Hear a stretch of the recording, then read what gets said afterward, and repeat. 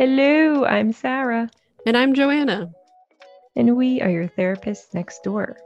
Join us as we demystify therapy and destigmatize mental health.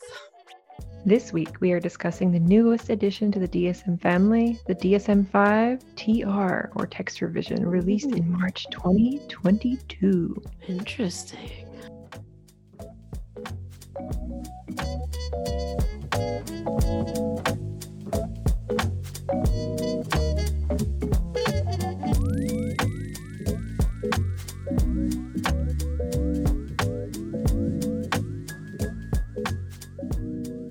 I agree.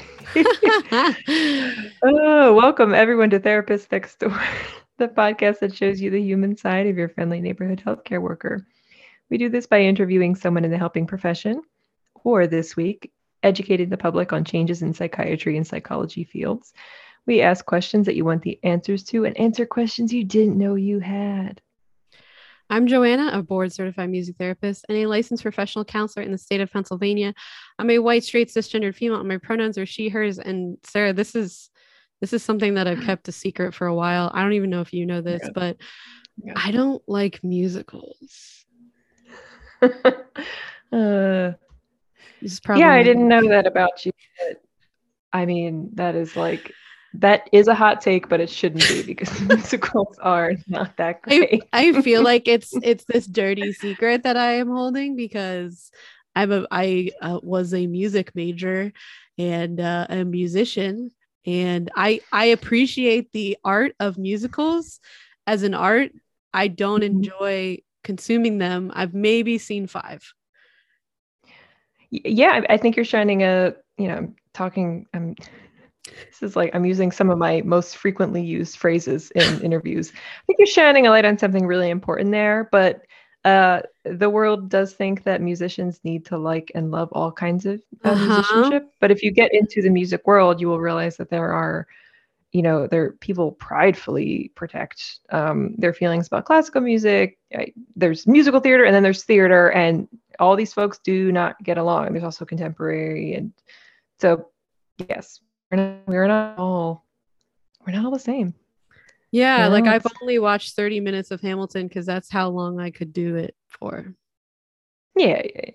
I'm cooling on Hamilton anyway. I get it. Yeah. People are always like, to me specifically, have you seen Hamilton? And my answer is no.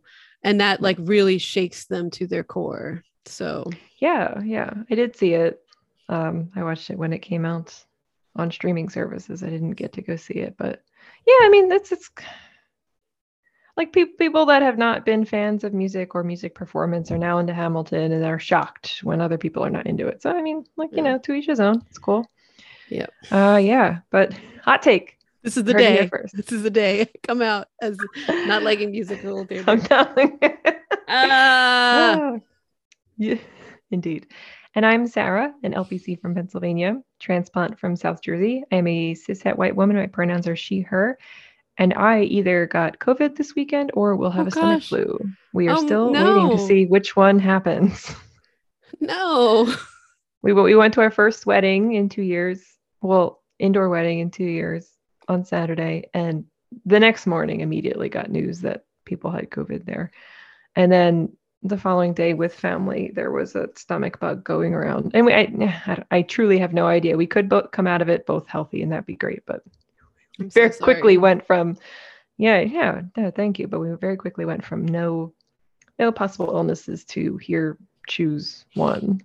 Goodness.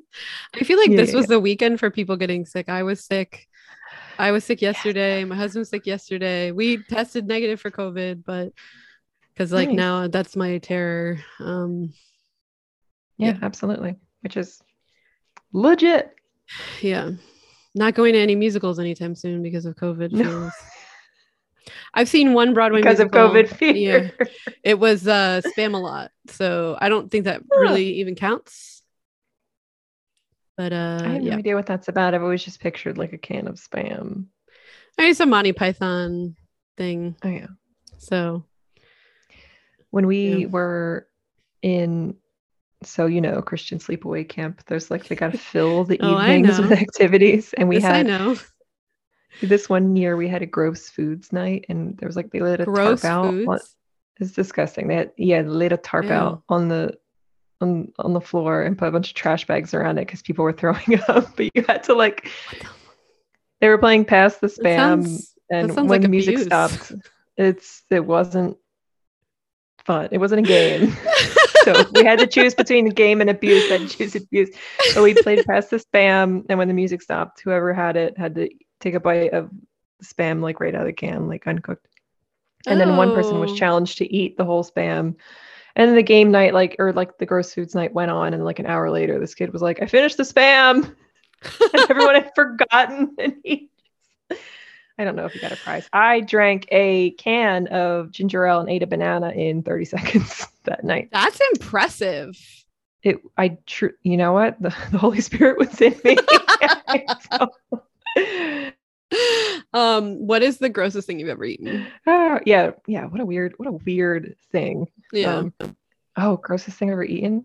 I have no idea. I mean, that was like gross foods nights, but that was banana, and I have that banana like every day. I don't know. What about you?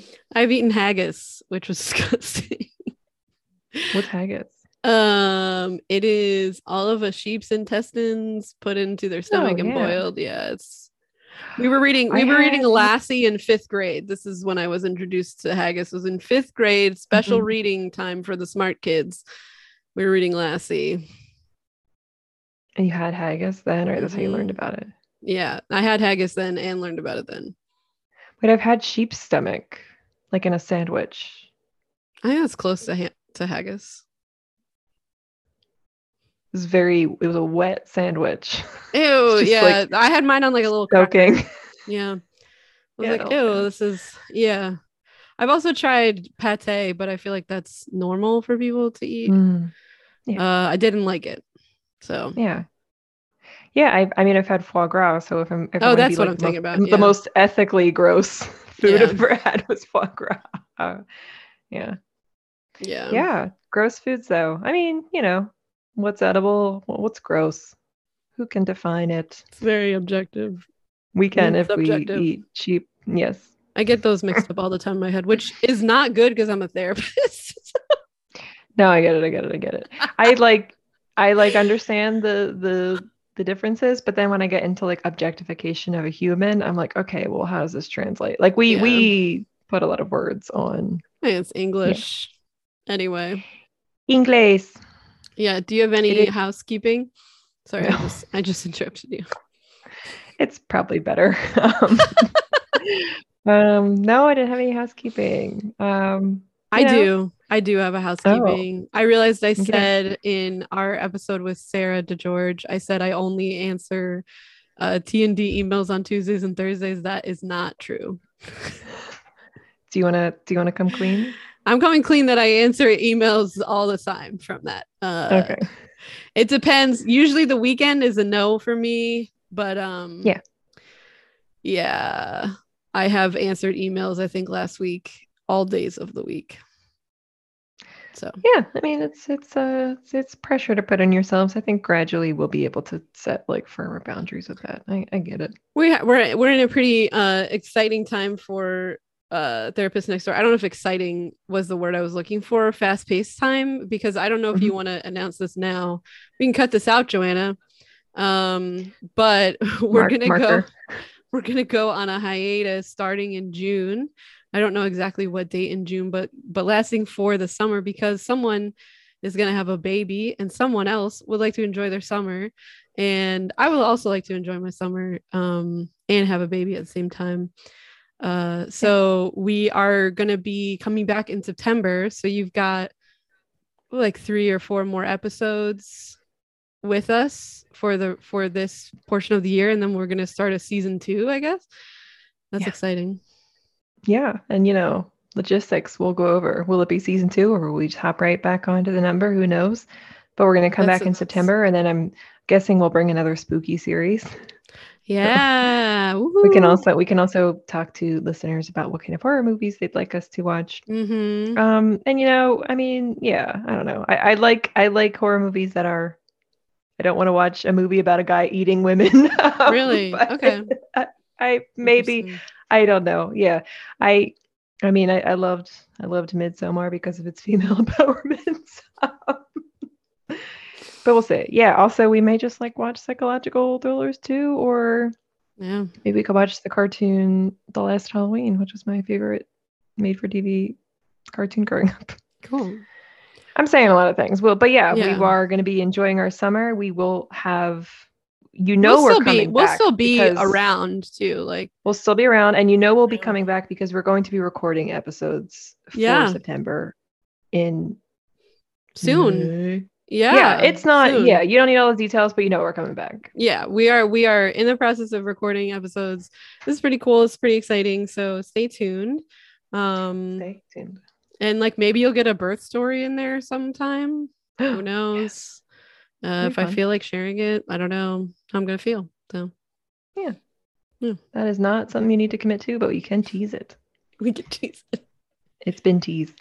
All right. Yeah, I don't think I have any more housekeeping. No, that's good stuff. Yeah. Stay tuned. Stay tuned multiple ways after the break. To stay tuned after this tiny little break that I put in. As we go over our history lesson today. I think we should also say this is like not a normal episode. So we're going to do our history lesson, and then we're just going to have kind of like a discussion about the changes that are in the DSM-5 TR. So get ready for that. That's exciting. Get ready, because here I come. Break. Mm-hmm.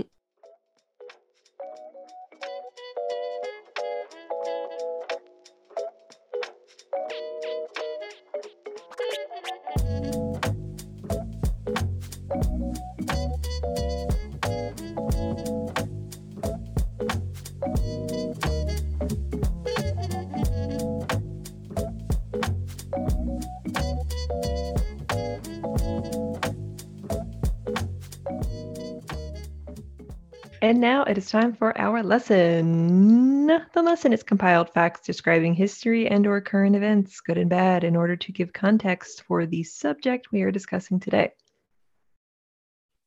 Cool. Good change up. Today, our sources include a brief history of the Diagnostic and Statistical Manual of Mental Disorders, Issues and Implications for the Future in Psychiatric Canon and Practice by Shadia Kawa and James Giordano, and DSM, A History of Psychiatry's Bible by Alan Horowitz. No trigger warning for today. Unless jokes. You were just triggered by that. No jokes. All right, I made a joke. Sorry. Jokes. Yeah, no worries. All right, so DSM, for folks listening, is the Diagnostic Statistic Manual. I did just say that, but next time I clear my throat, it will be directly into the microphone. History of the DSM. I can cut them out too. Kind of. Hey, I'm a human being. All right.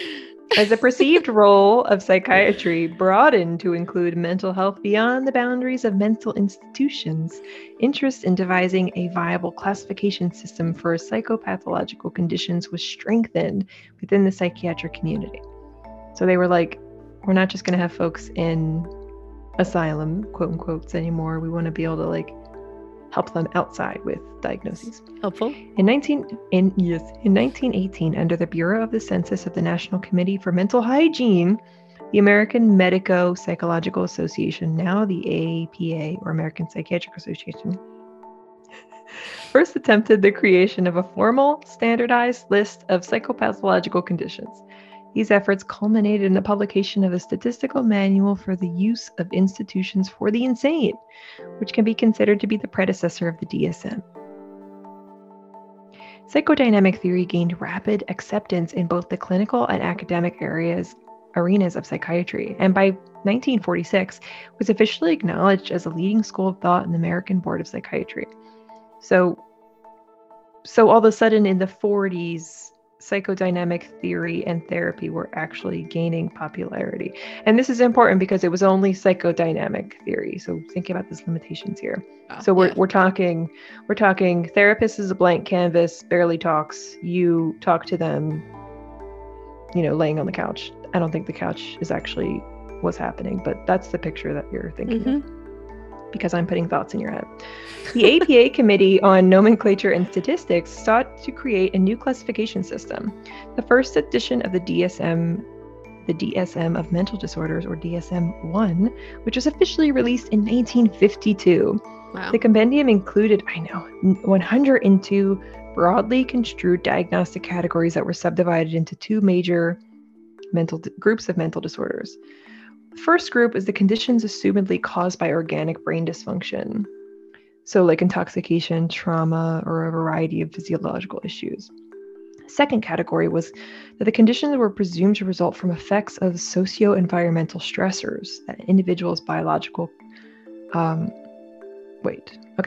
The second category included conditions that were presumed to result from the effects of socio-environmental stressors and the patient's inability to adapt to such pressures. Interesting. Mm-hmm. Two major trends can be noted in the content modifications to the DSM-2. Now we're moving on, 1 to 2. The first was a further expansion of the definitions of mental illness. The second trend was an increased systematic categorization and specificity. This was evidenced by multiple subdivisions of former disorder categories, such as the addition of 8 new, quote, alcoholic brain syndromes, unquote, an increased number of qualifiers from 4 in the DSM-1 to 9 in the DSM-2, namely acute, chronic, not psychotic, mild, moderate, severe, and in remission. And the explicit advocacy that clinicians, quote, diagnose every disorder that is present, even if one is the symptomatic expression of another, end quote. Yeah. So here we are. We're going from 2 to 3. This is pretty fast. Negative critique of psychiatry mounted considerably during the 1960s and early to mid 1970s. Perhaps most notable was Thomas Cza's 1961 challenge to the fundamental premise that all psychiatric conditions were, quote, true illnesses, which by extension cast skepticism upon the legitimacy of psychiatry as a medical discipline. In particular, we saw this in Mad Men. Yes, we did. Yes.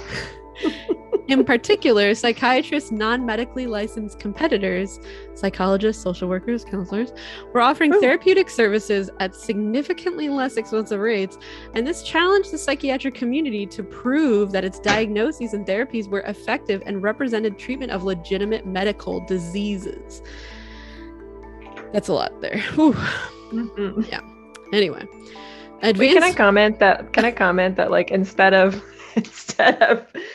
instead of people just being like, oh, it's so good that we can, like all address this as a treatment team, the psychiatry field was like, we're not being taken seriously by like our medical like brethren and sisters. We need to like really legitimize ourselves, not just like let's like all figure out how we can do this together. Maybe we don't have to frame it as something that is, I don't know. It seems like I'm defending this to just make myself seem more legitimate, not to advocate for the people that are suffering.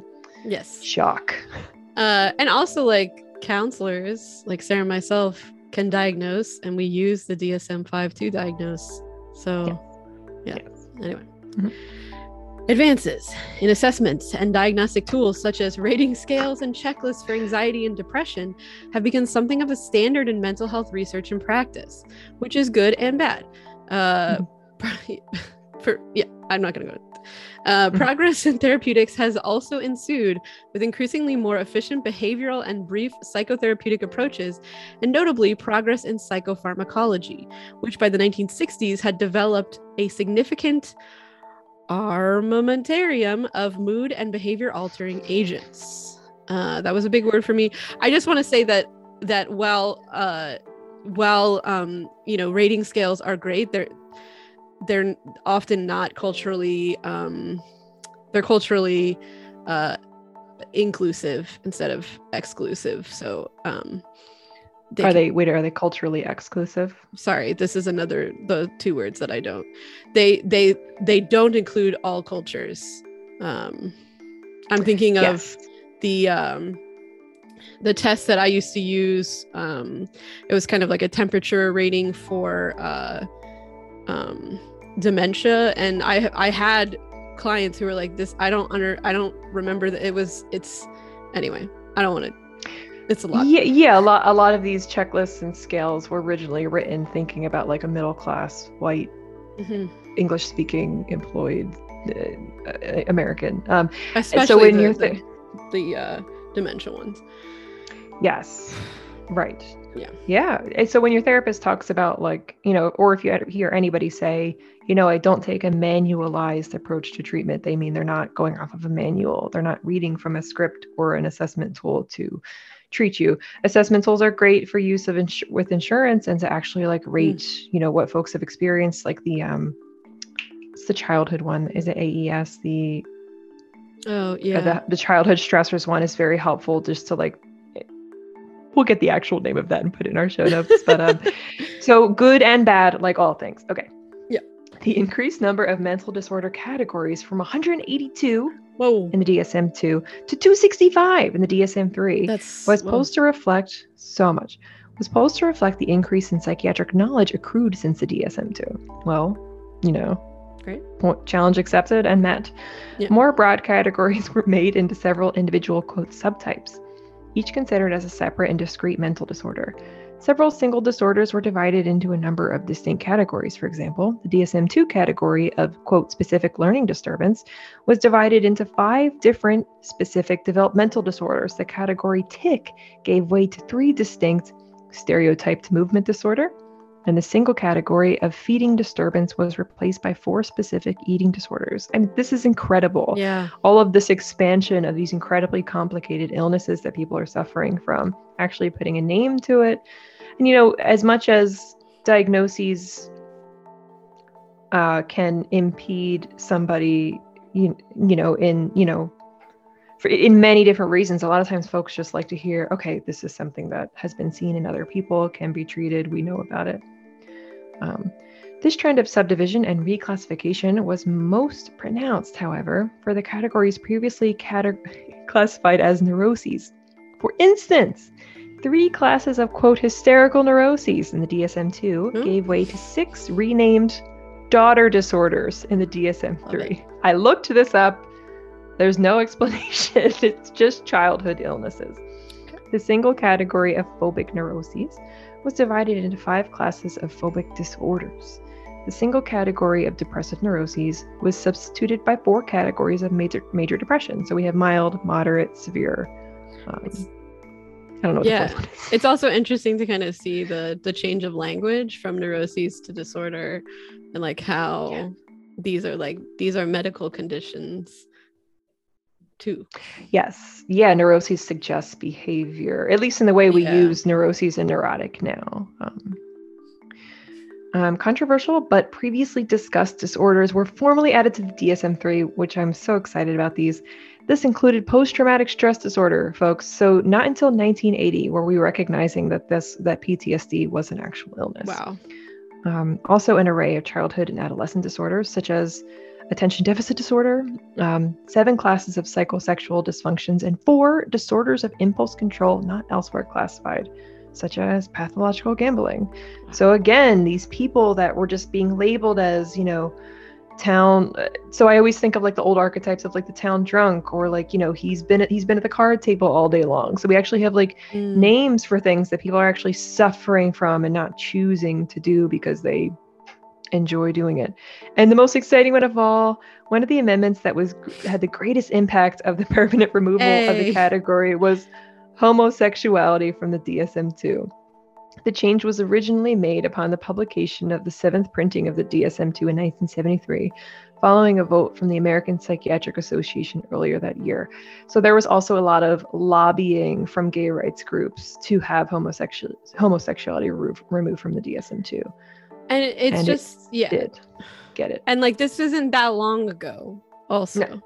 These things like ADHD and PTSD were not added that long ago. So if we think of like collective trauma and things that people have experienced, like, we're not talking that far from, Sarah and I's one more generation before us that were possibly undiagnosed, misdiagnosed, and not helped with these things that we might notice now, which is also maybe why there is an uptick in diagnoses now. Right. Hell yeah. Subsequent editions of the Diagnostic and Statistical Manual of Mental Disorders all displayed characteristics that are congruent with the orientation of the DSM-3. So it seems like the DSM-3 was a very good turning point for the DSM. And people were mad. People were mad about the DSM-3. The number of categories of disorders has increased from 265 to 292 in the DSM-3R, which I'm assuming is revision, to 297 in the DSM-4. The trend toward enhanced specificity of operational criteria has likewise become more pronounced throughout successive editions of the DSM, and information regarding prevalence, age, and sex differential characteristics and comorbidity with other disorders has been added and regularly updated since the DSM-3R.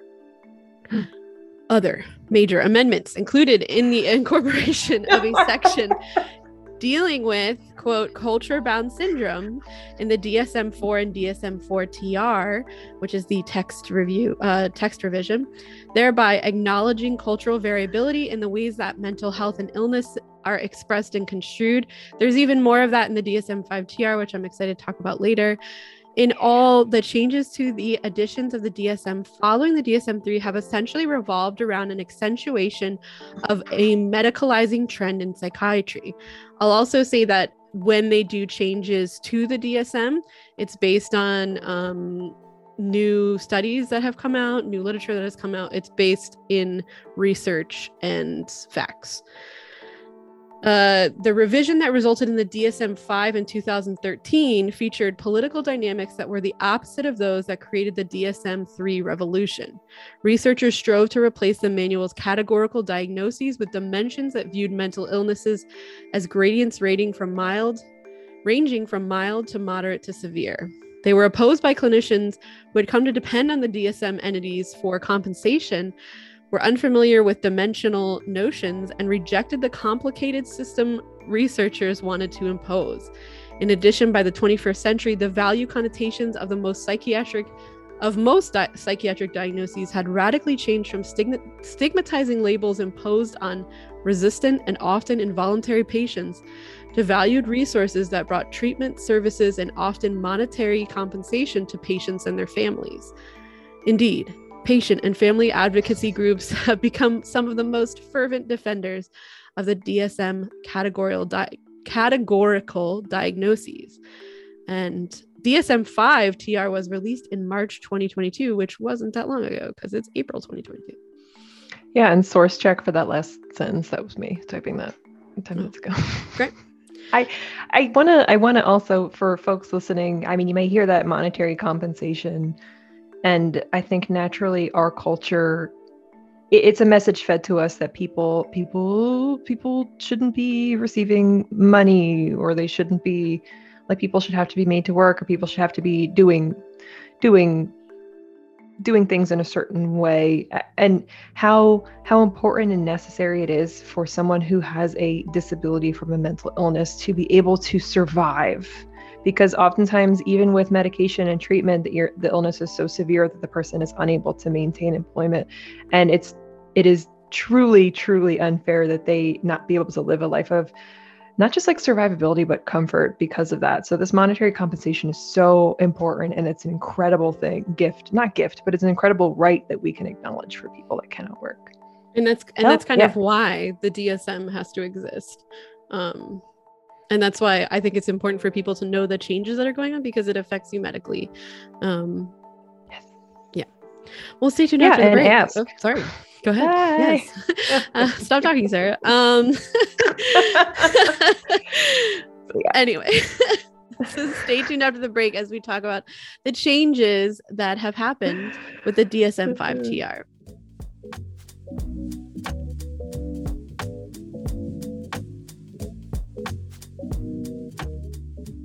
And we're back.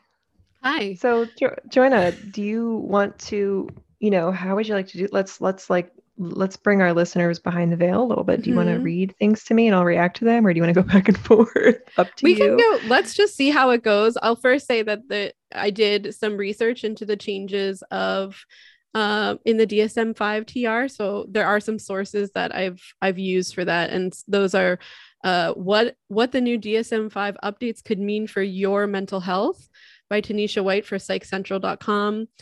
The Impact of Culture, Race, Social Determinants Reflected Throughout the New DSM-5 TR by Mark Morgan for psychiatriconline.org, and Facts About the DSM-5 TR from psychiatriconline.org. And a trigger warning for this section, we will mention suicidality and self-harm.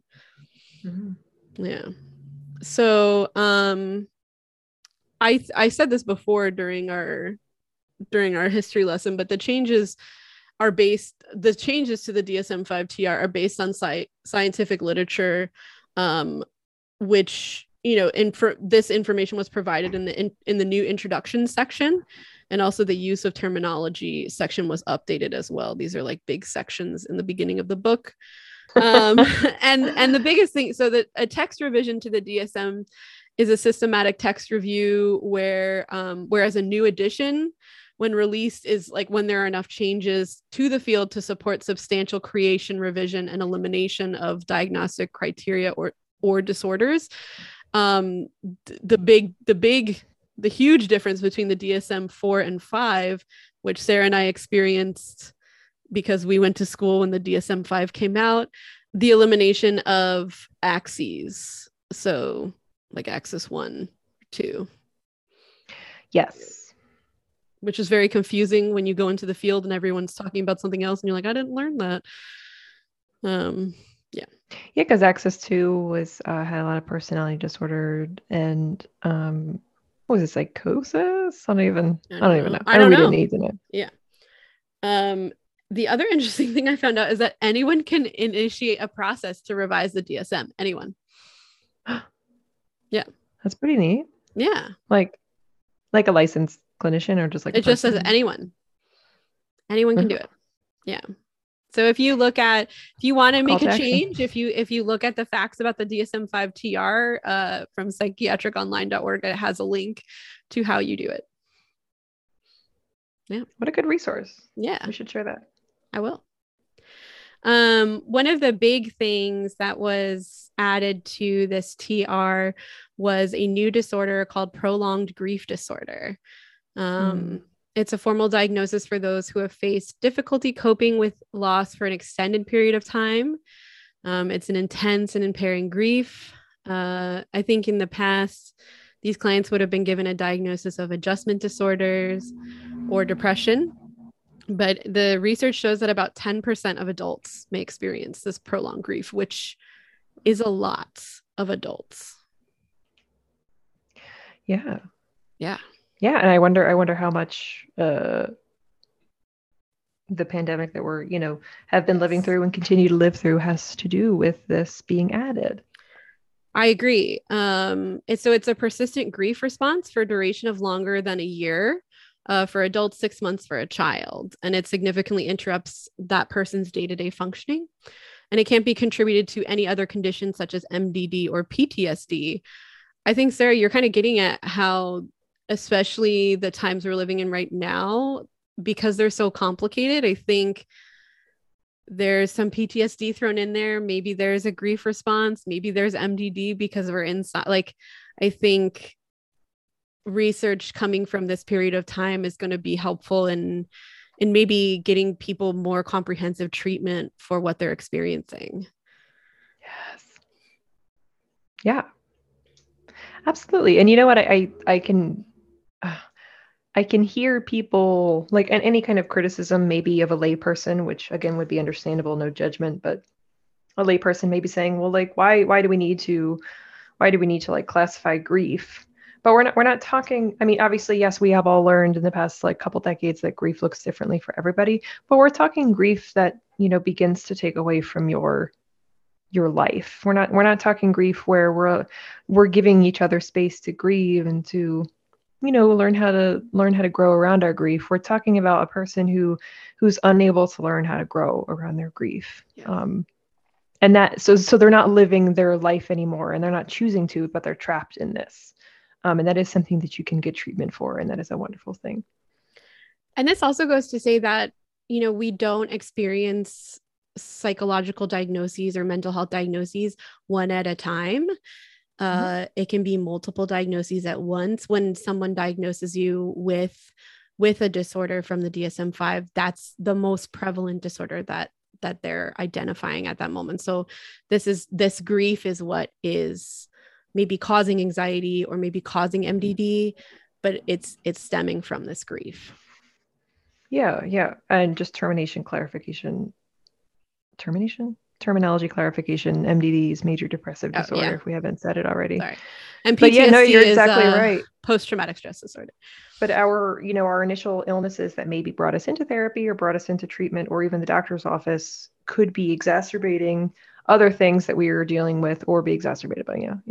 It's a lot. We all can suffer from multiple things at once. Yeah. Yeah. And it's also something that I've talked to clients about, what do we feel like is the most prevalent thing for you when they're going into a psychiatrist's office or a doctor's office to ask for help? Like, what do we need to really highlight that's going on for you? That, yes, I'm experiencing anxiety, but the anxiety is due to this, maybe due to like ADHD or autism, and not just an anxiety disorder by itself. Yeah, big time. Yeah. And this is why I'm getting on a soapbox right now, but this is why I think it's important for us to talk about the DSM-5. If you're not a clinician, I think it's important to know that there's these changes happening, especially as we move along to the other changes that have happened in this review, because it impacts you and how you're seen in a medical setting. And it impacts clinicians you deal with, psychiatrists you deal with, doctors you deal with. It's a big deal. Yes. Yeah. That was a good soapbox. Thank you. I think that was important. I like it. We love to empower our listeners. We love to empower our clients. Listen, if you are in treatment with a therapist, ask for clarification on your rights. Always know what your rights are as a client. And if you feel that there's like some maybe caginess about that, that's something to really pay attention to. I'm not saying dump your therapist immediately if they're not letting you know. I mean, maybe I am kind of, if they're not letting you know your rights, but definitely like just know that you don't have to be in the dark. Is what I'm trying to say. And the DSM gives specific criteria as to how to diagnose somebody with this. So you can always ask that clinician, like, can we go over this? I mean, in my practice, don't like to go from like a clinical perspective, because I feel like there are so many things happening at once that like giving. Yeah. But if we want to go over it, if it helps to have a label on it, because that's totally valid, we can go over, what the criteria are and how do you feel like this and how can we go forward with our work together, or help you get other support within this diagnosis. Hell yeah. Oh yeah. All right. So that was prolonged grief disorder. The next thing that was added back was unspecified mood disorder. It was removed from the DSM-5 in 2013.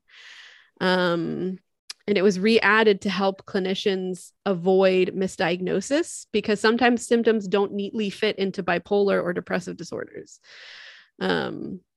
which is like exactly what we've been saying. Yes, definitely. I love like an unspecified something. Especially if it's maybe no, I don't want to say that. I just love having the ability to really put like a label on it and then say, we're going to learn more about this, but this is a mood disorder, or, this is a learning disability, or this is an anxiety disorder. We might not know exactly which one yet, but I love an unspecified for the moment disorder. Absolutely. And this gives, more room for the client and the clinician to like, okay, we're going to treat this as a mood disorder. It also helps with this unspecified mood disorder, also helps because sometimes those who have bipolar disorder are misdiagnosed with a depressive disorder and given a medication that might not help them. So this one was also added to help with medication. I also want to say that there's nothing in the DSM about medication. That's moving on to psychiatry. This is kind of like the bridge, I guess. Yeah. So the next thing that was added was a code for non-suicidal self-harm. There was also a code for suicidal behavior added. This just this is just self-harm without the presence of suicidality. It helps to assess risk and help clinicians focus on what a person might need instead of just saying all self-harm is suicidal behavior. I'm so glad this is in here. There's such a stigma around clients that self-harm, and in the medical field, like from doctors, from nurses, from therapists, in the mental health field too. Yeah. In the mental health field, there's just this okay, so yes, if you do it, if you do something, if you behave in a certain way, it's a behavior. But then once it starts to be labeled as behaviors, or once it starts to be labeled as attention seeking, or all these like really, really harmful, very unkind labels that we can, or judgments we can pass on self-harm, I should say, because that's exactly what it is. But oftentimes, and more, I mean, a lot of times, self-care has nothing to do with suicidality. It's just a method of expression. And we all know, and if you don't, you're learning right now, that emotional expression is not a tool that we are born with. It's something that we're taught. And if we are raised by caregivers that do not have their own expression, if they express through violence or they express through silent treatments, you are not going to be taught how to express yourself in a way that's helpful and healthy. So a lot of times self-harm is the only option that people acknowledge, because our bodies are what we have control over. Yeah. And I'm just doing a quick housekeeping. I think you said self-care in there, but you meant self-harm. Yeah. And I think also once suicidality is introduced into like a clinical encounter or a medical encounter, there's like so many other things that need to happen because of the systems that we work in, like a suicide assessment risk, which can like add to stigma and can just be exhausting. When self-harm is not in the presence of suicidality. And there's also a lot of stigma around suicidality as well. Yeah, right. A lot of like language, including like selfishness, and I mean that's like the big one, right? So really, again, passing this very hard judgment on people that do make that decision or like have that impulse as well. It's taking stigma away from that, not just for the clients, but for loved ones left behind, is very, very important in managing that grief too. I guess a lot of things were added to the text review. Not a lot of things were taken away. There was gender inclusive language added, which is great. And the entire text of the gender dysphoria chapter has been updated based on relevant literature. I feel like in the past 10 years, there has been a lot of just gender inclusivity increasement. That's not a word. Acknowledgement in our field, which is fantastic. And I think it's time that our manuals have that as well. I'm actually very proud of this. Yeah. I mean, I mean, things can always move a little more quickly, of course, but I mean, this is the language that you and I use every day, and it's just very nice that we're getting this kind of affirmation from our field that this is the direction we're heading in. I don't say this often, but I'm proud. Yeah, I think this part and the focus on the race and discrimination, which we'll talk about just soon. Yeah. I'm like really excited about that our field is trending towards that instead of just like, oh no, the way we are doing it is fine. So there's specific language that was changed. So I'll just say that before they said desired gender, and that was changed to experienced gender, which is a huge change and really important. Cross-sex medical procedure was changed to gender affirming medical procedure, another fantastic change. And natal male and natal female was changed to individual assigned male or female at birth. So those are the exact changes that have been made. I'm kind of excited to read this gender dysphoria chapter.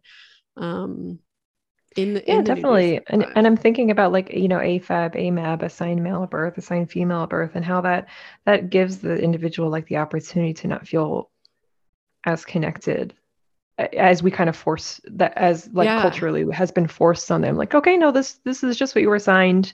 But like, yeah, the natal male and natal female, like it forces this connection that maybe the person doesn't, I mean, like obviously doesn't want to feel or doesn't, is Yeah, being made to feel in other areas. And this, like, what an important, see, this is why language is so important. I What an know. important change that is.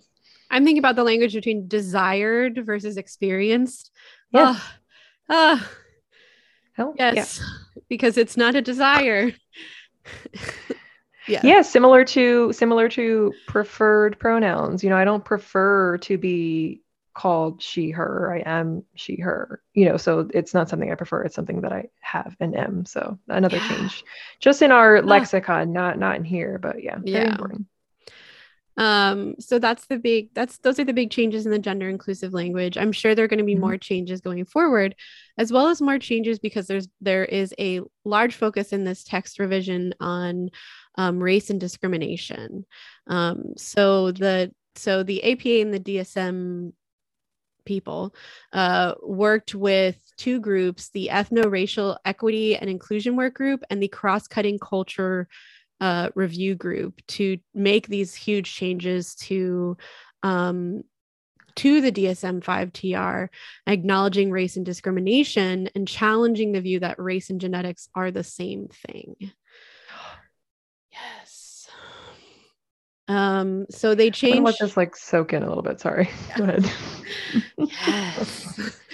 I mean, this is so huge. And I mean, this is something that we were taught in school, but that wasn't in the manual, which is so, because like that's also like where insurance starts from. That's where prescribing medication starts from. That this is so, yeah. Anyway.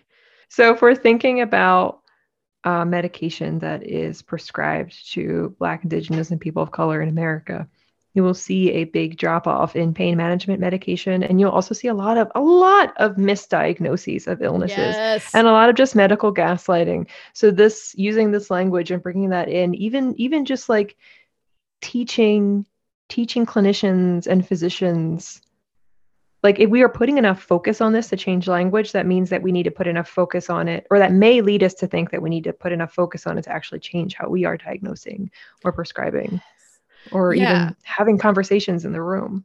Yeah. So there was Yeah. a big update too. That's the section 3 chapter called Culture and Psychiatric Diagnoses, that gives clinicians the tools on integrating culture and social context in their clinical assessment and diagnoses. It gives them language to use that shows them the research and how things are. And I'll go into some examples in a minute.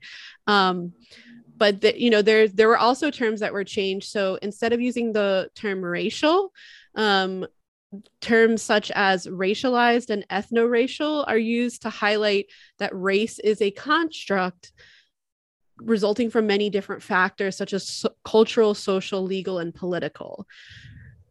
And I think this is so important because there's, yeah, I don't even know if I can explain myself why this is so important. Well, if I can take a college try. I'm I think a giving you lot the of really, baton. thank you. I won't drop it. I think a lot of really derailing conversation can be brought up around the use of the word race, because it's we're one human race. But I mean, we use race, we use racialize, we use racial. That is the language we use around it because we have created race by treating each other differently. So it's what we use. So any attempt to derail those conversations because of the semantical use of of race and racial is extremely limiting, and I think it's racist in its own Yeah, right. absolutely. Right? Yeah. Yeah. So again, this, they looked at a lot of research and instances where higher rates of disorders were attributed to specific communities.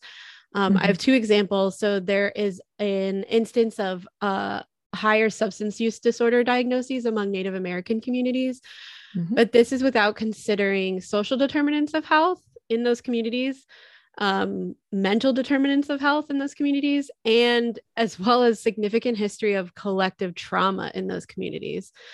So this is kind of what I was talking about earlier, that yes, there might be a substance use disorder going on, But in order to treat the symptoms of that substance use disorder, we might need to look at another disorder. Or maybe another disorder is more pertinent to how this person is going to get better, and also getting better in the person's view and not a clinical view. Yeah, definitely. Because hot take, treating a substance abuse disorder without acknowledging trauma, mood disorders, or any other, comorbidity is shaming people for having a substance use disorder. And it literally never works. Ever. I mean, my hot take is that all substance use disorders are comorbid with something else. Okay, yes, great. There will always be a comorbid illness happening. People are not using substances because they have had the opportunity to live a life of peace. It's simply not, it doesn't occur. And sometimes people are using substances because they haven't been able to get the help that they need. And they are, treating themselves, which is why sometimes I don't appreciate use disorders. Especially if someone discloses to a doctor that they use marijuana. Oh, now you have a marijuana use disorder. And it's like, that's not helpful. It's not helpful. Yeah. And for my EMDR folks out there too, there is this understanding that most, if not all, substance use disorders are one of those locked memories, and some of those memories that need to be reprocessed because somewhere along the line, an individual was in pain and they realized that a substance could help lessen that pain. And as soon as they did, that bond was made, and that does not really go away until reprocessing occurs. So yeah. Which might not happen if they only have a diagnosis of substance use disorder. Yes, a diagnosis is not treatment. Yeah. Which is why that I sometimes have a problem with DSM and manuals like this, because you should not be able to diagnose like opioid use disorder without also diagnosing where it's coming from, PTSD or CPTSD, like Anyway, another example is that there are high rates of schizophrenia diagnoses among Black people that don't account for racial bias, which research has shown it was clinicians not following the manual and instead using their racial bias to diagnose with schizophrenia. And that there are early childhood trauma is a huge determinant of psychiatric health, especially towards psychosis, and clinicians maybe aren't appreciating fully those early determinants of health in their diagnoses of schizophrenia. Yeah. I mean, also, if you be brave enough as a clinician, if you feel that you are out of your depth or maybe don't understand this, it is the not even brave. It's the kindest, most ethical thing you can do to refer someone out to a clinician who does understand what's going on. It's okay to not understand. I mean, there's always room to help yourself grow and learn. It's not okay to cause harm because you don't understand. Yeah. I mean, especially it's a continuum. Especially with the schizophrenia diagnosis, because there is so much that goes along with that as far as stigma and how people in the health and mental health areas are going to initiate contact with you, and even police as well. Yes. Yes. So check our hot and warm lines also for Philadelphia area. Do not call the police if there is a psychiatric emergency. Please arm yourself with the correct numbers and resources to use. Because I mean, I'm just thinking of clients that I've encountered where their main diagnosis was MDD, major depressive disorder with psychotic features. And that if I hadn't used a manual or been very, I mean, I could see a racial bias in me just saying schizophrenia because I see psychosis. Whereas okay, this psychosis is not following, the lines of schizophrenia. It's sort of going somewhere else. And I think also that clients are afraid to tell clinicians about any psychotic symptoms they're having, because then they just get slapped with unspecified psychosis or schizophrenia. And it follows them, right? Because a lot of new psychiatrists or nurse practitioners or, counselors will take on new clients, see that there's a diagnosis there, and they will not, oftentimes they won't reassess. They're like, okay, this is here, I'm not going to touch this. I don't want to be responsible for this. So yes, if these diagnoses are there, do painstaking work to make sure that they are there, because if they are there, it is so important for the folks to have them. But if they're not there, there can be a lot of harm done. And I can't imagine if I was diagnosed with schizophrenia and then 5 years later, someone's like, I don't know if you have schizophrenia. Like, are you really? Yeah. That's no, it's so much. It's ludicrous. So that book, remember, that we read in Joanna, oh my God, that we read in grad school, Joanna, called Crazy in America. And it wasn't crazy like people psychotic crazy. It's crazy how we treat people with mental illness in America. Just like these like vignettes and stories about folks that have just received improper care, poor care, and the challenges that they had to face and the trauma that they had to face because of the care, not even because of their diagnoses. Yeah. We criminalize mental illness. Yeah. All right. Let's get all the boxes. Yeah. And I think, it's being in private practice has been nice because I haven't had to focus on diagnosing. But I think it's important for those of us who are in private practice to continue to look at these changes and look how diagnosing can help our practice.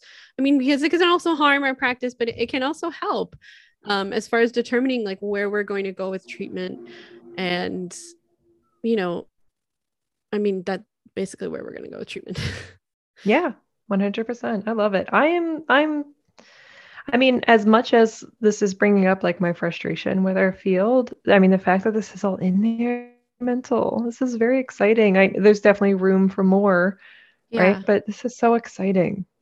And I think also with these huge changes in, focus on race and discrimination, that there's kind of that the DSM entity has said that this is going to continue to be something that is added and that is re-looked at and revised in other editions and other text reviews. Yeah, 100%. Yeah. Well, and it seems like it follows our culture so much, right? Because how much was added during civil rights, in the 60s, they added like the cultural piece, and then 70s and 80s, there was the women's liberation. And I mean, and not even LGBTQ, but just like, gay rights. And now that we are also really focusing heavily on the violation of rights of BIPOC and trans and non-binary folks in our country, it is now they're having attention drawn to them here in an affirming way. And yeah, I mean, yeah, we're keeping up with it, or they are keeping up with it at a rate that's cool. Obviously it's not enough because this is like a system that started in 1918, so it's a racist system. But you heard it here. Hot take. But that I think it's so important that I think this is also, Sarah, what you and I are trying to do with this podcast. I'm on like a very tall soapbox.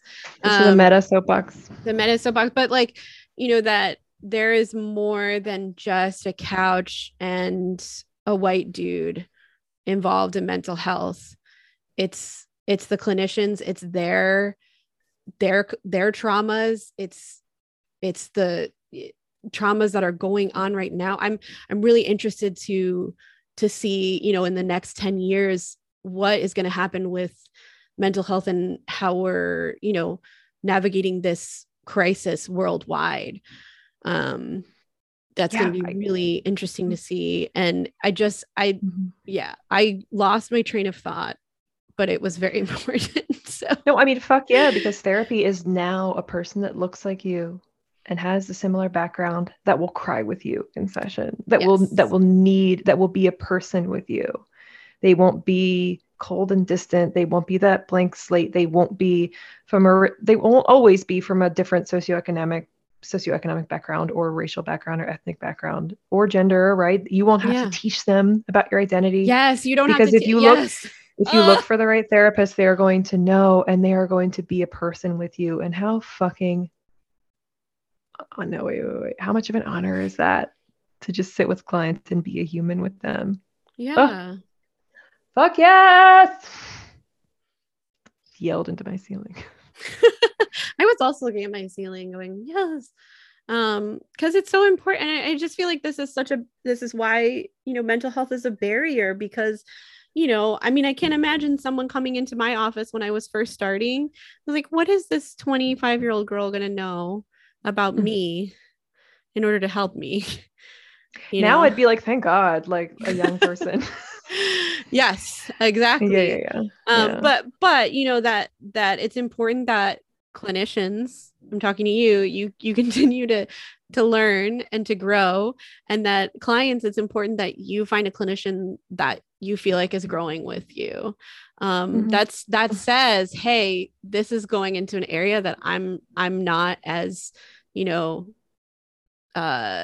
it's not my wheelhouse.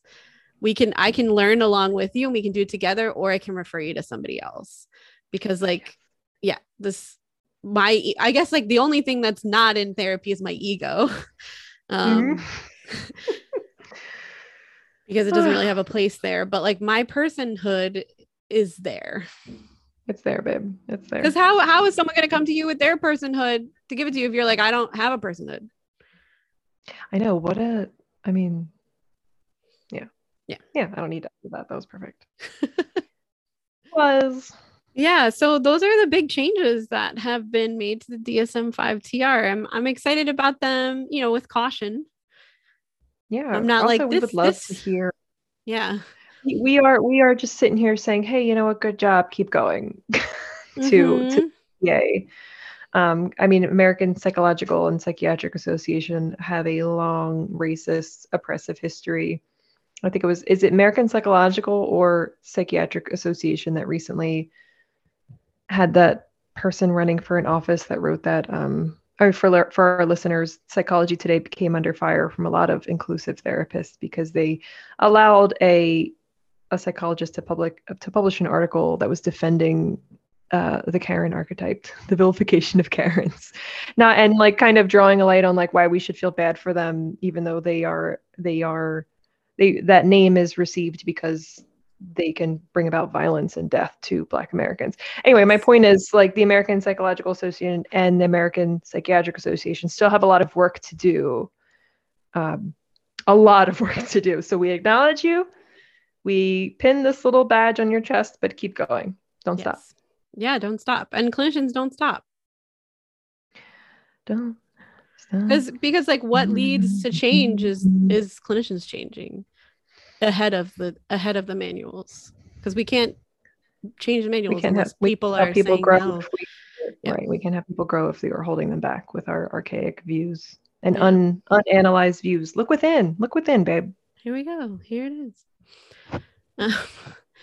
So yeah, thanks for holding on here for this kind of different episode of Therapist Next Door. I think it was really important for us to say, maybe not as jokey as usual, but that's okay. Yeah. I bet this is why y'all are listening. This is why we, like Joanna mentioned, this is why we do the work that we do, because we want to make this accessible for people that are entering into a therapy space again, or maybe for the first time. But I mean, look up the DSM, learn about what label and diagnosis is being put on you, and ask questions about it, discuss it with your therapist. And live long and prosper. Absolutely. She said for the first time ever. It was beautiful. All right. Any final thoughts? No. Should we just go into the end of the... Let's go into the end. Yeah. Thank you, listeners, for listening to our show. Be sure to subscribe, rate, and review us on Stitcher, Spotify, and Apple Podcasts. You can check us out on Instagram at TNDpod, on Twitter at TNDpod1, as in the number 1, or visit our website at TND Podcast. We also, on our Instagram now, in our link tree, have the option for you to fill out an episode guest request, interview request. That is amazing. It's on our website as well. So check it out. If you want to be on the podcast, fill out an interview. What the fuck? Fill out a guest request form. Yeah. And again, if it's during our hiatus, fill it out. We'll be around. Fill it out. Yeah. We'll be here. We'll be here. If you would like the ability to vote on questions we ask our guests, or even the topics that we talk about in bonus episodes. Also, you can get the research history lessons and changes that we, the documents that we made for this episode. Can't think of the word. There it is. Okay. Those are also available to some patron levels on our Patreon. So head over there to patreon.com/TND podcast. You get one bonus episode a month, and you get the history lessons, one bonus episode a month, at certain tiers, and the history lesson at certain tiers, which is great. If you'd like to be on the show, I'd suggest that you go to our Instagram and fill out that form. But if that's not for you, you can also send us an email at therapistsnextdoor@gmail.com. We'll probably just send you a link to the form. Honestly, if you have any thoughts, we're in transition with that. Yeah, this is a new thing. If you have any thoughts, you can also email us at therapistnextdoor@gmail.com. Sarah, do you have anything to plug? Yeah, catch me on Teletherapy with Sarah on Instagram. Catch my website at teletherapywithsarah.com for bi-weekly blog posts for mental health and life skills for millennials and for therapy clients and for coaching clients.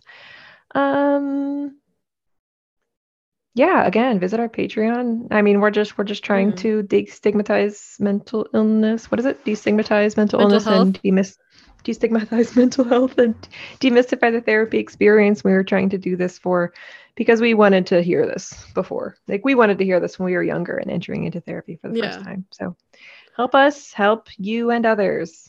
Absolutely. How about you, Joanna? Where are you? Yeah, I'm at orianatherapy.com. I am going to say I'm not accepting new clients right now, probably not until September. Yes. Boundaries. Hooray. And yeah, I think our Patreon is important. I think check out our Instagram, because Sarah does such a good job with our Instagram. It's amazing. It's really cool, and also a great way to connect with us. So yeah, we love community. We love building the community. We have some awesome folks in our community so far. So join in. Yes. Until next time. We are your therapists next door. See ya.